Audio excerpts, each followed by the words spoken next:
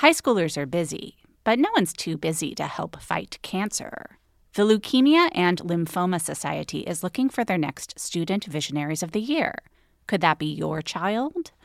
High schoolers who participate in this 7-week philanthropic leadership development program gain valuable life skills like project management, communication, financial literacy, and entrepreneurship. Forming strong teams behind them, they fundraise for the Leukemia and Lymphoma Society in honor of a pediatric blood cancer survivor right in their local community. Most importantly, this campaign is an opportunity for high schoolers to engage in meaningful work within their community and make a real impact on the lives of blood cancer patients and their families. Sound like something your child might be interested in? You can learn more about Student Visionaries of the Year or even nominate a student at lls.org/students. That's lls.org/students. Knowing how to speak and understand a new language can be an invaluable tool when traveling, meeting new friends, or just even to master a new skill. But it's not always simple when you're bogged down by textbooks and structured classes. That's why so many people trust Rosetta Stone. Rosetta Stone is the most trusted language learning program, available on desktop or as an app. It truly immerses you in the language you want to learn, like Spanish, French, Italian, Chinese, and more. You won't just be studying English translations. The Rosetta Stone intuitive process helps you pick up a language naturally, first with words, then phrases, then sentences. Don't put off learning that language. There's no better time than right now to get started. For a very limited time, listeners can get Rosetta Stone's lifetime membership for 50% off. Visit rosettastone.com/rs10. That's 50% off unlimited access to 25 language courses for the rest of your life. Redeem your 50% off at rosettastone.com/rs10 today.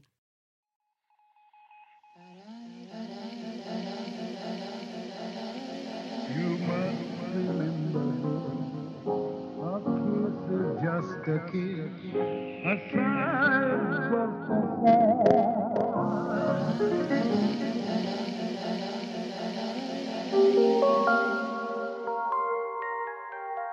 Welcome to another episode of You Must Remember This, the podcast dedicated to exploring the secret and/or forgotten histories of Hollywood's first century, part of the Panoply Network.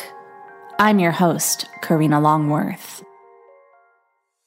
And this is another episode in our ongoing series about the experiences of famous people during times of war or Star Wars. Today we're going to start to transition from talking about the experiences of women in Hollywood during World War II to talking about the experiences during the same era of some famous men. We'll make that transition by talking about an actress and a director who worked together just once on a film many involved considered to be the nadir of their careers. And yet, separately, this actress and director have left behind legacies that loom large over Hollywood to this day. And for a few years, they were in love with each other. One of the few film directors who was such a big personality that he'd become a thinly veiled character in other people's novels and movies, John Huston took directing assignments in far-flung locales just because he wanted to visit those places. He drank prodigiously and slept with virtually every woman he ever met, regardless of his marital status or hers. He had a tendency to overuse the phrase, "just fine," to the point that once, whilst walking down Fifth Avenue in New York, Huston came across a man who had apparently just dropped dead in the street. Huston knelt down, took the corpse's hand, held it for a bit, and then said to the just arriving paramedics, "He's going to be just fine." He lived both as though there was no tomorrow and as if he was always mentally a few steps ahead of the present. He'd throw everything he had at a film until he figured out what his next film would be, and then he'd become impatient to move on. His close friend and frequent collaborator, Humphrey Bogart, said this made Huston murder to work with for the last 3 weeks of shooting. A similar restlessness afflicted his romantic relationships, making him absolutely impossible to live with once the first flush of romance was gone. As Olivia de Havilland learned. By the time Huston and de Havilland met, Olivia, or Livy as her friends called her, had already co-starred in the most successful film of all time, Gone with the Wind. She was already known to have a difficult relationship with her younger sister, the actress Joan Fontaine, and she had already had an affair with one of Huston's few rivals in the Hollywood masculinity sweepstakes, Errol Flynn. After Huston and de Havilland got together, while he was off making groundbreaking and controversial war documentaries, Livy stayed home and waged a battle of her own, suing Warner Brothers to stop their exploitation of her labor and to get out of their stranglehold on her future. Join us, won't you, for the story of Olivia de Havilland and John Huston. This episode is brought to you by Mubi, the curated streaming service dedicated to elevating great cinema from around the globe. Every film on Mubi is hand-selected by real people who really love movies, so you get films from iconic directors, from emerging auteurs. There's always something new to discover. And coming up in May, here's something to discover: Gasoline Rainbow, the latest film from the Ross brothers. They are the acclaimed directors behind another great film you might have seen called Bloody Nose, Empty Pockets. Gasoline Rainbow is about 5 teens from inland Oregon who pile into a van with a busted taillight to get to a place they've never seen, the Pacific Coast. New York Magazine called it, quote, an ecstatic road trip movie, and that just about sums it up. Gasoline Rainbow opens in U.S. theaters May 10th, and then you can stream it exclusively on Mubi starting May 31st. Best of all, right now you can try Mubi free for 30 days at Mubi.com/YMRT. That's MUBI.com/YMRT for a whole month of great cinema for free. Take the ride.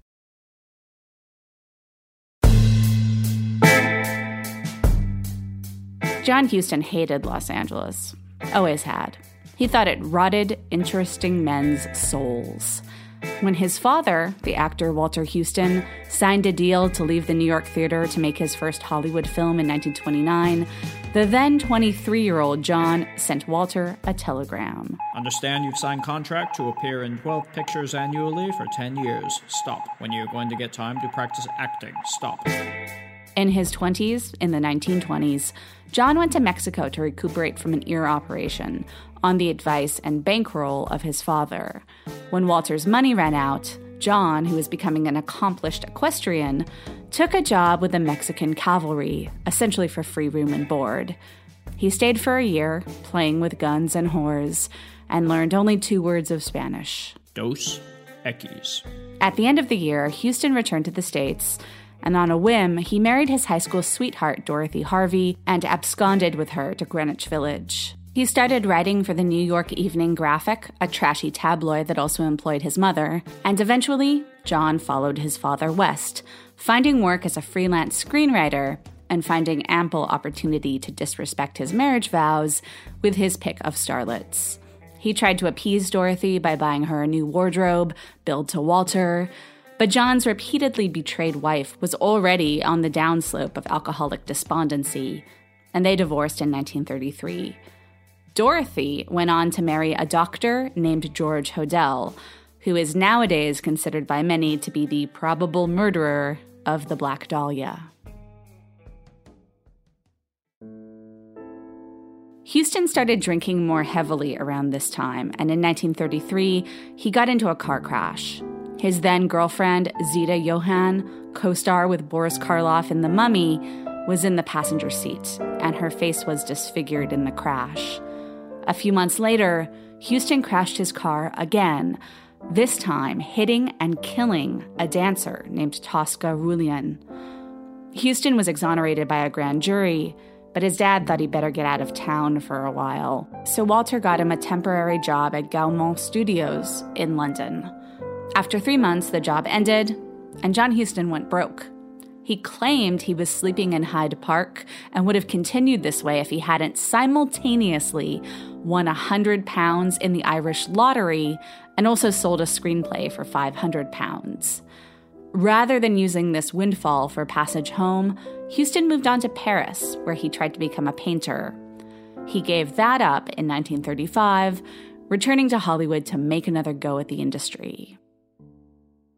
In 1937, Huston impulsively married an Irish woman he met in Chicago, named Leslie, and then he collaborated with Howard Koch on the screenplay for the Bette Davis film Jezebel, directed by one of Huston's best friends in Hollywood, William Wyler.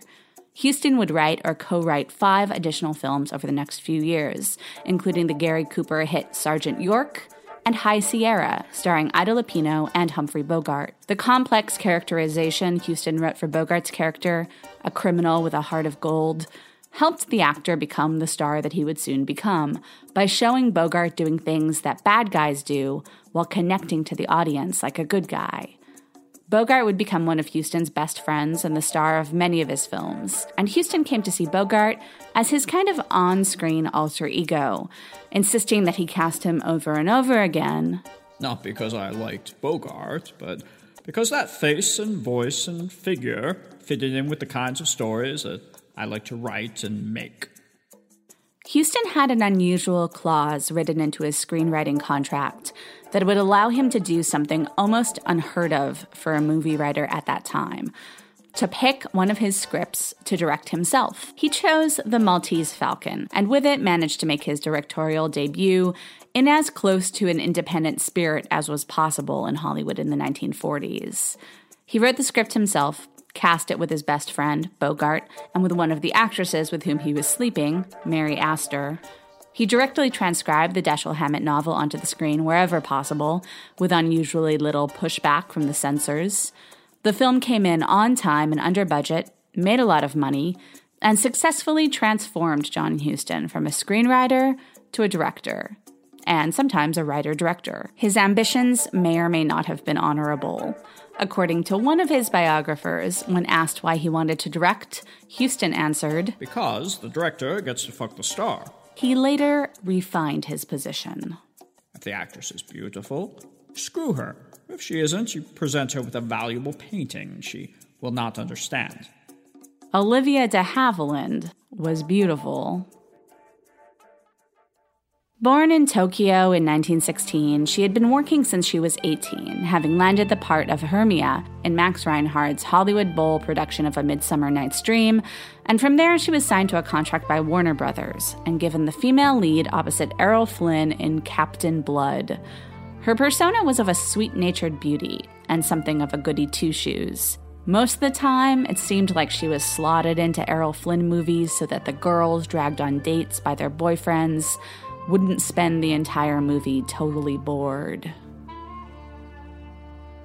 In 1939, her relationship with Warner Brothers started to sour. She had been loaned out by her home studio to star in David O. Selznick's Gone with the Wind, and that film had given de Havilland her first opportunity to show that she could do more than look pretty in 4 or 5 close-ups punctuating a boy's adventure yarn. When she came back from the Gone with the Wind shoot, as if to put her in her place, Jack Warner cast her in The Private Lives of Elizabeth and Essex as Bette Davis's lady-in-waiting, putting Olivia's name below the title and pairing Davis with Olivia's usual on-screen love, Errol Flynn. "I got so bored," she said later. "So bored that it just got me to the point where I nearly had a nervous breakdown." She also started suffering physical ailments, headaches, swollen legs, that she attributed to her unhappiness starring in bad movies. Meanwhile, her sister, Joan Fontaine, whose acting prowess Livy thought little of, was getting good parts from her studio chief, David O. Selznick. But Jack Warner's philosophy was that if it wasn't broke, and it wasn't broke, all of de Havilland's films made money, then there was no reason to fix it. So Livy continued co-starring in Errol Flynn films, and after years of rejecting his advances, she began seeing Flynn outside of the studio too. But both of those things were about to change.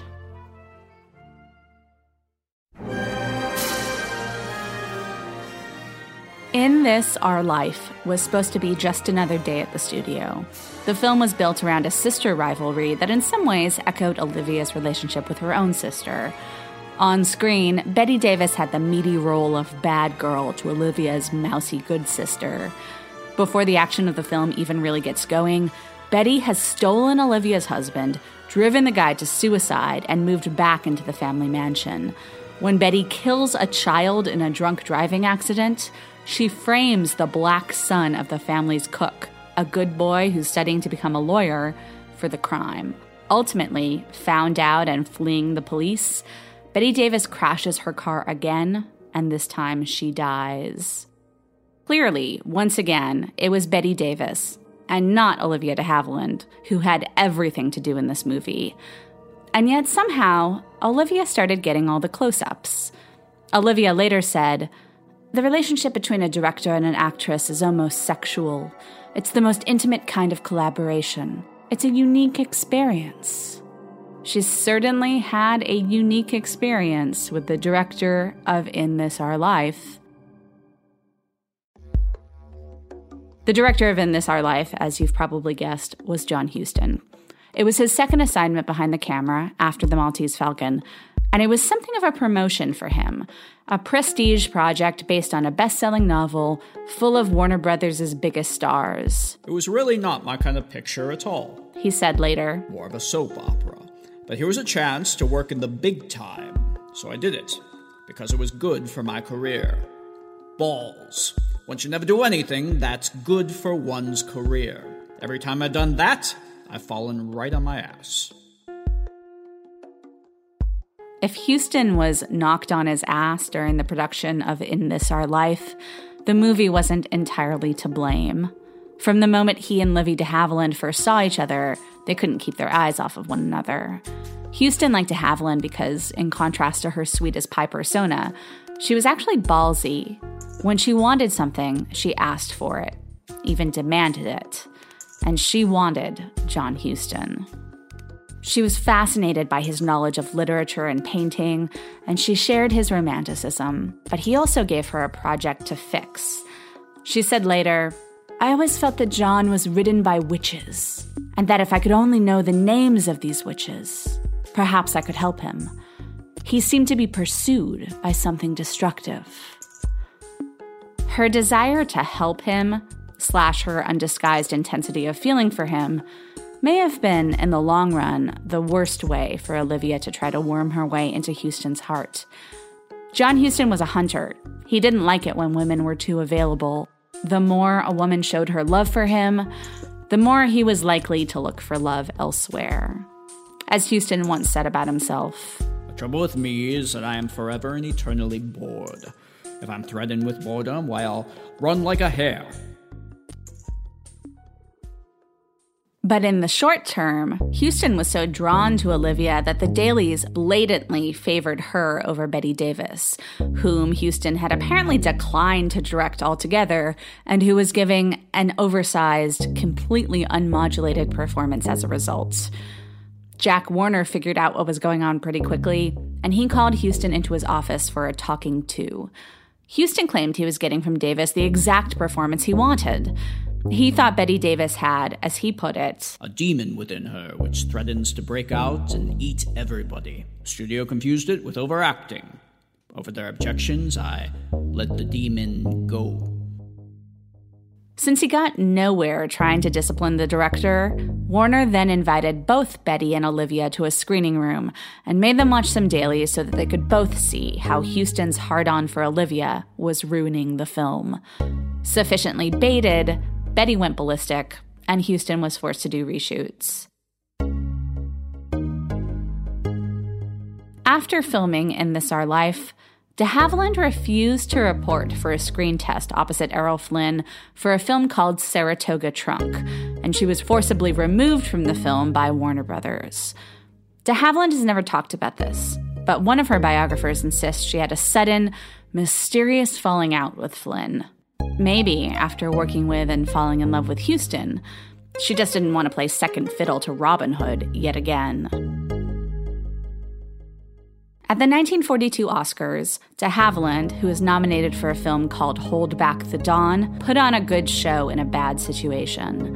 When her sister/frenemy Fontaine, who had starred in Alfred Hitchcock's Suspicion, beat Livy in the Best Actress category, Olivia put on a rousing show of support, shouting, "We've got it!" when Joan's name was called.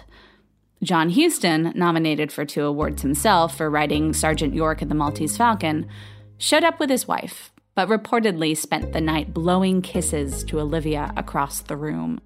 Everyone in Hollywood knew that Huston was spending every night at Olivia's Los Feliz home, John Huston's wife included. Tabloids took Livy's side in the affair, breathlessly proclaiming that John's marriage was all but legally through and predicting that Olivia would be the 3rd Mrs. Huston soon enough. This is certainly what Livy thought was going to happen. What Huston thought was going to happen isn't clear. But soon enough, war got in the way. This show is sponsored by BetterHelp. I frequently have this experience in therapy where I tell my analyst something that is happening or happened with someone else, and they ask me how I feel about it, and then they ask me if I have told the person in question how I feel, and a lot of the time my answer is nope, because just telling the analyst is kind of enough. We all carry around different stressors, big and small. When we keep them bottled up, it can start to affect us negatively. Therapy is a safe space to get things off your chest and to figure out how to work through whatever is weighing you down. Everyone needs a sounding board. Just talking to a therapist about what's going on can make you feel better. Other times, a therapist can offer strategies or new ways to frame the difficulty you're having. Maybe you'll leave your session with action items that you can work on, or maybe just talking it through will give you the perspective you need to make changes. But therapy is a good first step to figuring that out. If you're thinking of starting therapy, give BetterHelp a try. It's entirely online, and it's designed to be convenient, flexible, and suited to your schedule. Just fill out a brief questionnaire to get matched with a licensed therapist and switch therapists anytime for no additional charge. Get it off your chest with BetterHelp. Visit betterhelp.com/YMRT today to get 10% off your first month. That's BetterHelp, HELP.com/YMRT. John Huston had been preparing to film Across the Pacific, a reunion film for his Maltese Falcon stars, when the Japanese attacked Pearl Harbor. Huston immediately enlisted, but it would be several months before he got orders to report, so Across the Pacific went into production. Then, in the last week of shooting, Huston was called up and given just 4 days to report to Washington for assignment. Legend has it that, as a prank, Huston staged the beginning of the film's climax, with Bogart strapped to a chair, absolutely surrounded by hostile armed Japanese with no evident route of escape, and then told the incoming substitute director, "Bogey will know how to get out."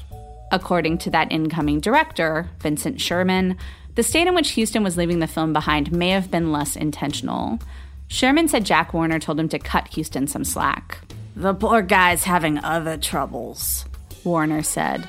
"His wife comes in one door as Olivia de Havilland is walking out the other, and sometimes he doesn't know what he's doing."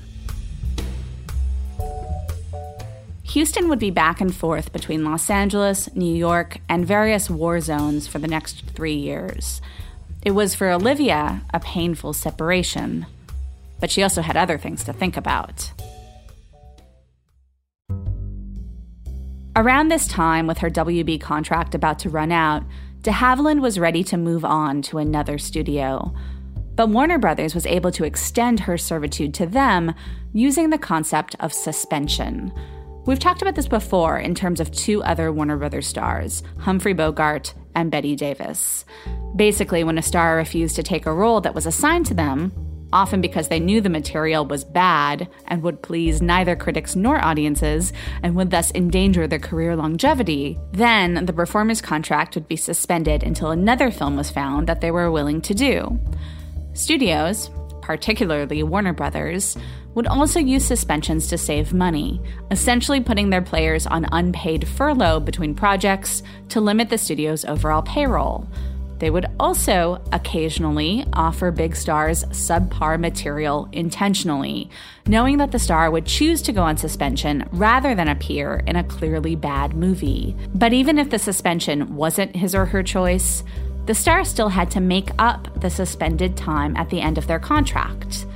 So in Olivia's case, at the end of her 7-year deal, she was contractually obligated to work for Warner Brothers or for other studios on loan out from Warner Brothers, with Warner Brothers negotiating the terms of that work, for another 25 weeks, because that's the period of time she had racked up over the course of her various suspensions.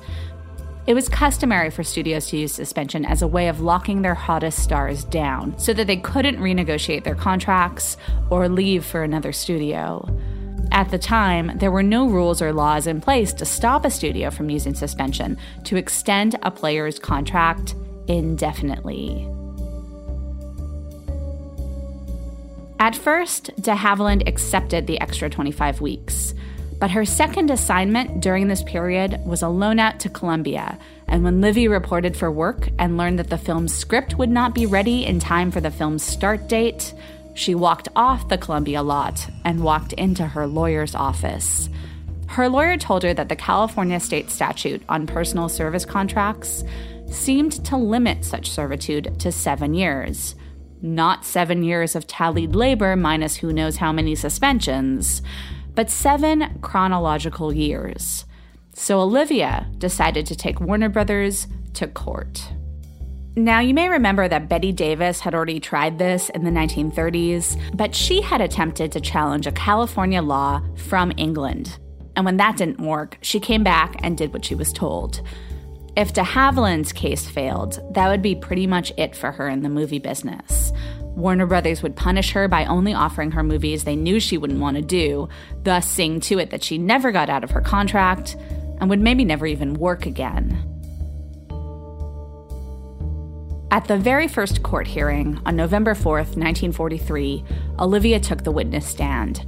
Warner Brothers' attorney got up in her face, accusing her of having an attitude problem, and even suggesting in open court that she had rejected one of the movies assigned to her for reasons having to do with an illicit affair. The defense claimed Olivia had come back from her Gone with the Wind loan out with her nose in the air, and that suddenly nothing was good enough for her. Olivia denied this, although in some sense it's sort of accurate. Gone with the Wind had made her conscious of the fact that the properties being offered to her by her home studio were pretty much garbage. As she put it, "I cannot, after Gone with the Wind, do something I don't believe in." The thing is, because a star's staying power was dependent on their box office viability, not wanting to star in garbage wasn't snobbery. It was self-preservation. The court ruled in Olivia's favor, declaring that state law limited contracts to 7 calendar years, not 7 years cobbled together over a decade or more via a studio's self-serving creative accounting. Unable to fathom a change in their working and hiring methods this radical, Warner Brothers appealed, and in so doing, blacklisted every studio in town from hiring de Havilland. Unable to work, de Havilland went on USO tours. On her second day entertaining troops in Fiji, she caught a fever and ended up spending 6 weeks in a military hospital, recuperating from viral pneumonia. Meanwhile, John had been shipped out to the Aleutian Islands in the Bering Sea between Russia and Alaska to lead a crew making a documentary about the effort to build a base for air combat on an island called Adak. Adak was an extremely desolate island outpost, often completely shrouded in fog. The soldiers there had nothing to do but take B-24s on practice runs and wait for orders. There was a lot of crushing boredom, punctuated by fleeting terror. On Huston's first flight in a B-24, the brakes failed and the plane was forced to crash land on a wet runway. As soon as the plane finally stopped, someone shouted, "Get out before the bombs go off!" But the pilot had been knocked unconscious in the crash, and Huston wanted to film it. I remember trying to get a shot and saying to myself, "Good man, Huston, nerves of steel." But just as I was congratulating myself, I began to shake uncontrollably. I put the camera down and ran. And the bombs didn't even go off. Huston would try to capture this emotional seesaw between seemingly endless waiting and sudden threats of death in his film Report from the Aleutians. In late 1942, Huston and his footage were sent to New York's Astoria studios for editing. And there, while still married, and still carrying on enough of a relationship with Livy to convince her that he'd come back and marry her, Huston began a number of affairs with other women. The most significant was with Marietta Fitzgerald, who many have suggested was the only woman Huston ever really loved, perhaps because she never demanded that Huston marry her. In fact, she didn't want to divorce her own husband. There was also Lenny Lynn, an actress who remembered Huston mournfully showing off pictures of Olivia, and Doris Lilly, a gossip columnist and girl about town, who was one of Truman Capote's inspirations for Breakfast at Tiffany's. Doris Lilly admitted that she initially went after Huston because she knew about his relationship with Olivia de Havilland. Doris said, quote, "I wanted to get what she got." And then there was an unnamed Canadian woman, a journalist who Huston was about to invite on a weekend trip to Scotland, until one night at dinner she launched into an anti-Semitic tirade about how maybe Hitler was a little bit extreme, but really, wouldn't it be better for the whole world if he did round up all the Jews and blow them up? John Huston let her finish, and then he said, "You, madame, are the blackest bitch I've ever encountered." The Canadian gal walked out and went on to file a complaint to the American ambassador, claiming Officer John Huston had unduly insulted her. An investigation was launched and ended with the ambassador concluding that the Canadian gal was probably a Nazi spy and that Huston had done nothing wrong. Less controversial, at least at the time, was Huston's involvement in staging or recreating footage for 2 war documentaries. Staging aspects of the war that were too dangerous to film live was apparently a fairly commonplace thing during World War II, to the point that an officer named James Feischney wrote a memo, which was later retracted under protest from Huston, accusing enlisted filmmakers like Huston of, quote, attempting to reenact the war on a Hollywood scale. What's interesting is that Huston fully acknowledged his participation in one incident of reenactment, but not the other. The first incident took place right after he returned from the Aleutians, when President Roosevelt asked the Signal Corps to show him footage of the invasion of North Africa. That footage didn't exist. It had been lost when the ship carrying the film had been sunk. But no one wanted FDR to find out the only footage of the invasion had been lost, so the decision was made to assign Huston and Frank Capra to recreate the lost footage. They staged an entire battle, with the Mojave Desert and Orlando, Florida substituting for Tunisia. Huston came clean about this in his autobiography, An Open Book, in which he called the project, quote, "So transparently false, I hated to have anything to do with it." Huston didn't come clean about the other incident. John Huston officially directed 3 war documentaries, and the second, The Battle of San Pietro, was almost completely staged for the camera, long after the actual battle was over. In October 1943, Huston traveled to the Italian town of the title, and he and his crew filmed the carnage of a horrible fight, which so depleted the Allied forces that thousands of reinforcements had to be sent to replace the dead. There's one shot in the film where the camera jostles as the cinematographer ducks to avoid real mortar fire. Huston spent 2 dangerous days in San Pietro, and then went to Naples to drink with Humphrey Bogart, who was there entertaining the troops. Huston returned to San Pietro months later with a shooting script, and using real soldiers and residents of San Pietro as his actors, attempted to recreate a battle that had been declared too dangerous for him to film while it was happening. The film has a title card at the very end, noting that, quote, "For the purpose of continuity, a few of these scenes were shot before or after the actual battle." Whatever continuity is supposed to mean in this case. But in his autobiography, Huston says nothing about the San Pietro reenactments. Instead, he writes boastfully about how the film was protested by Army brass, who thought it was not too fake-looking, but actually too visceral, that it would dissuade young men from joining up. One general said that the problem was that the film could be interpreted as being anti-war. And Huston said, Or Huston says he said, "Gentlemen, if I ever make anything other than an anti-war film, I hope you take me out and shoot me."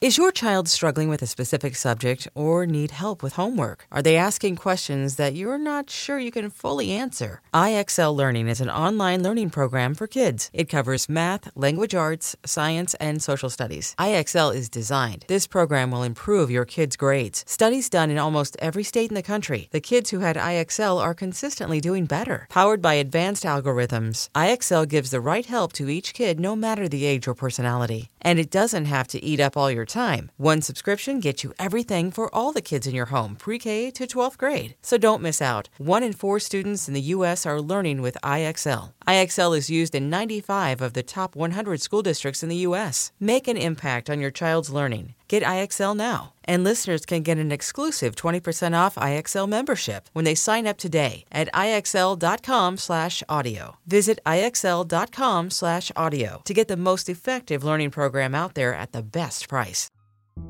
Whether or not he filmed all of it as it was really happening, Huston had been close enough to enough real death and destruction in Italy that by the time he once again returned to New York for editing, he was verifiably emotionally disturbed. He started carrying a pistol, and when he couldn't sleep, he would walk around Central Park in the middle of the night with it. Secretly hopeful that some hapless bastard would try to jump me. Emotionally, I was still in Italy in the combat zone. I couldn't sleep because there were no guns going.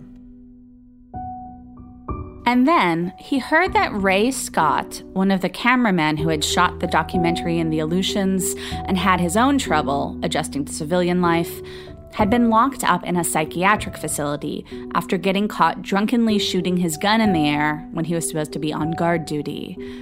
Huston went to visit him and managed to talk the powers that be out of giving Scott electroshock treatments. As the war was ending, Huston was asked to make a film about the treatment that veterans were getting at psychiatric facilities. In Let There Be Light, the best and most cinematic of Huston's war documentaries, the director follows a single group of patients through their 8 weeks of inpatient treatment, and he documents the use of hypnosis, drugs, and group therapy to cure psychosomatic ailments like limb paralysis, tremors, and stuttering. This film has a title card insisting that no reenactments were used. But as with the Battle of San Pietro, the Army thought the film would be bad for business. And before the first scheduled screening of Let There Be Light at MoMA in New York, the print was confiscated. It went unseen until 1980, when the MPAA's Jack Valenti successfully lobbied for its release. By the fall of 1943, Olivia was hearing plenty of stories about John's exploits away from her. Mutual friends would confide in her that they'd been out drinking with John in London, and at the beginning of the night, he'd be all like, "I can't live without Olivia." But then by closing time, he'd be carried out of the bar dead drunk by another woman. He was also constantly in the New York papers, photographed out and about with Doris Lilly. He expected total fidelity from Olivia, but he couldn't even be discreet about his dalliances in return. As Livy put it, he had no self-discipline, and he didn't have much taste either. So eventually, Olivia started a counter-affair of her own with Major Joseph McKeon of the Army Air Corps. This was a tabloid dream. Hollywood's lily-white beauty, known for her on-screen romances with movie swashbuckler Errol Flynn, moving on to a real-life hero. In 1944, McKeon was shot down over Germany and returned to Hollywood for his recovery. His relationship with Livy continued throughout the war, but she repeatedly refused to marry him. Perhaps because she was holding out for John.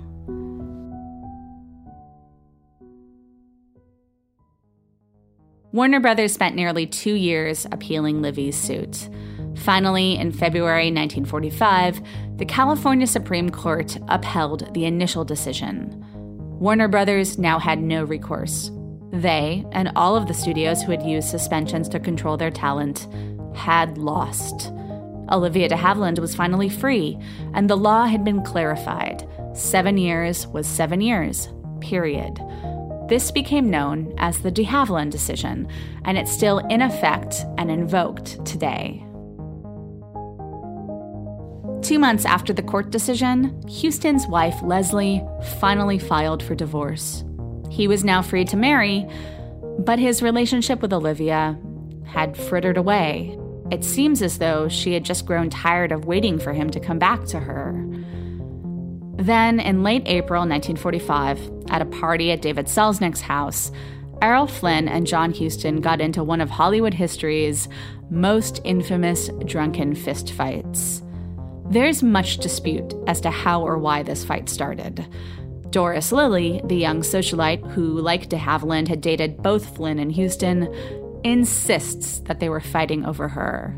Errol Flynn's wife claims that Huston, who had returned from Italy not long earlier and was still suffering some kind of undiagnosed PTSD, had said something snarky about Flynn's lack of military service.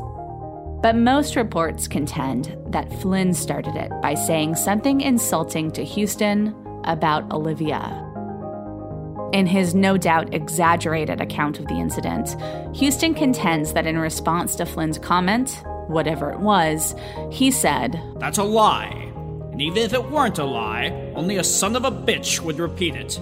Both men fancied themselves to be boxers, so it didn't take much for a disagreement to get physical. The odds were not in Huston's favor. Flynn had 25 pounds on him, and of the two contenders, Huston was the drunker man by far. Flynn's blows kept landing, and Huston kept falling down. But the fight went on for a full hour, and eventually, Huston rallied. In the end, Flynn went straight to the hospital, and Huston passed out. He woke up the next morning and realized that a ring on Flynn's hand had ripped his face to shreds. And so he went to a different hospital than the one Flynn was in an effort to avoid photographers. But it was useless. In the next morning's papers, the news that Mussolini had been assassinated was pushed to page 2. John Huston's face was on the cover. He was pushed off the next day by reports of Hitler's suicide. While working on Let There Be Light, Huston asked Marietta Fitzgerald to marry him, but she said no. A few months later, at a dinner party, Huston met Olivia's friend and Gone with the Wind co-star, Evelyn Keyes, and in August 1946, the pair had too many martinis at dinner one night and ended up getting married that very evening in Las Vegas.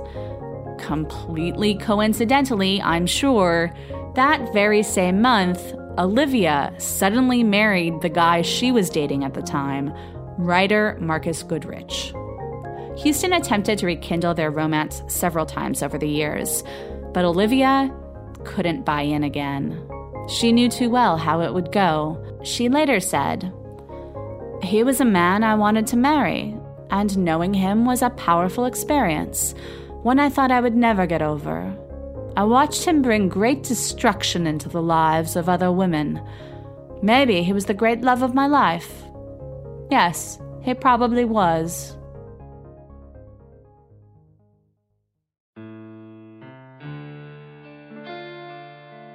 After the war, John Huston focused almost chiefly on using Hollywood fiction films to document the experiences of men in the midst of dangerous situations.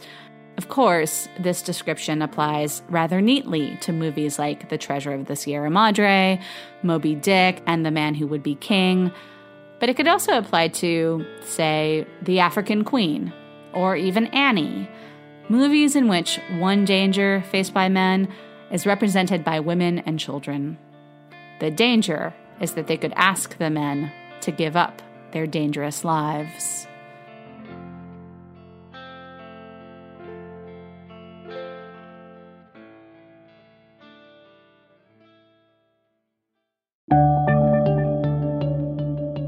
Thanks for listening to You Must Remember This. On today's episode, we had a very special guest, Rian Johnson, who played John Huston. Today's episode was written, edited, and narrated by Karina Longworth. That's me. You can find more information about this episode and other episodes on our website, youmustrememberthispodcast.com. If you like the podcast, please tell your friends any way that you can, and tell strangers by rating and reviewing us on iTunes. You can also follow us on Twitter at RememberThisPod. We'll be back next week with another tale from the secret and/or forgotten histories of Hollywood's first century. Good night. You never close your eyes anymore when I kiss those lips. There's no tenderness like before in your fingers.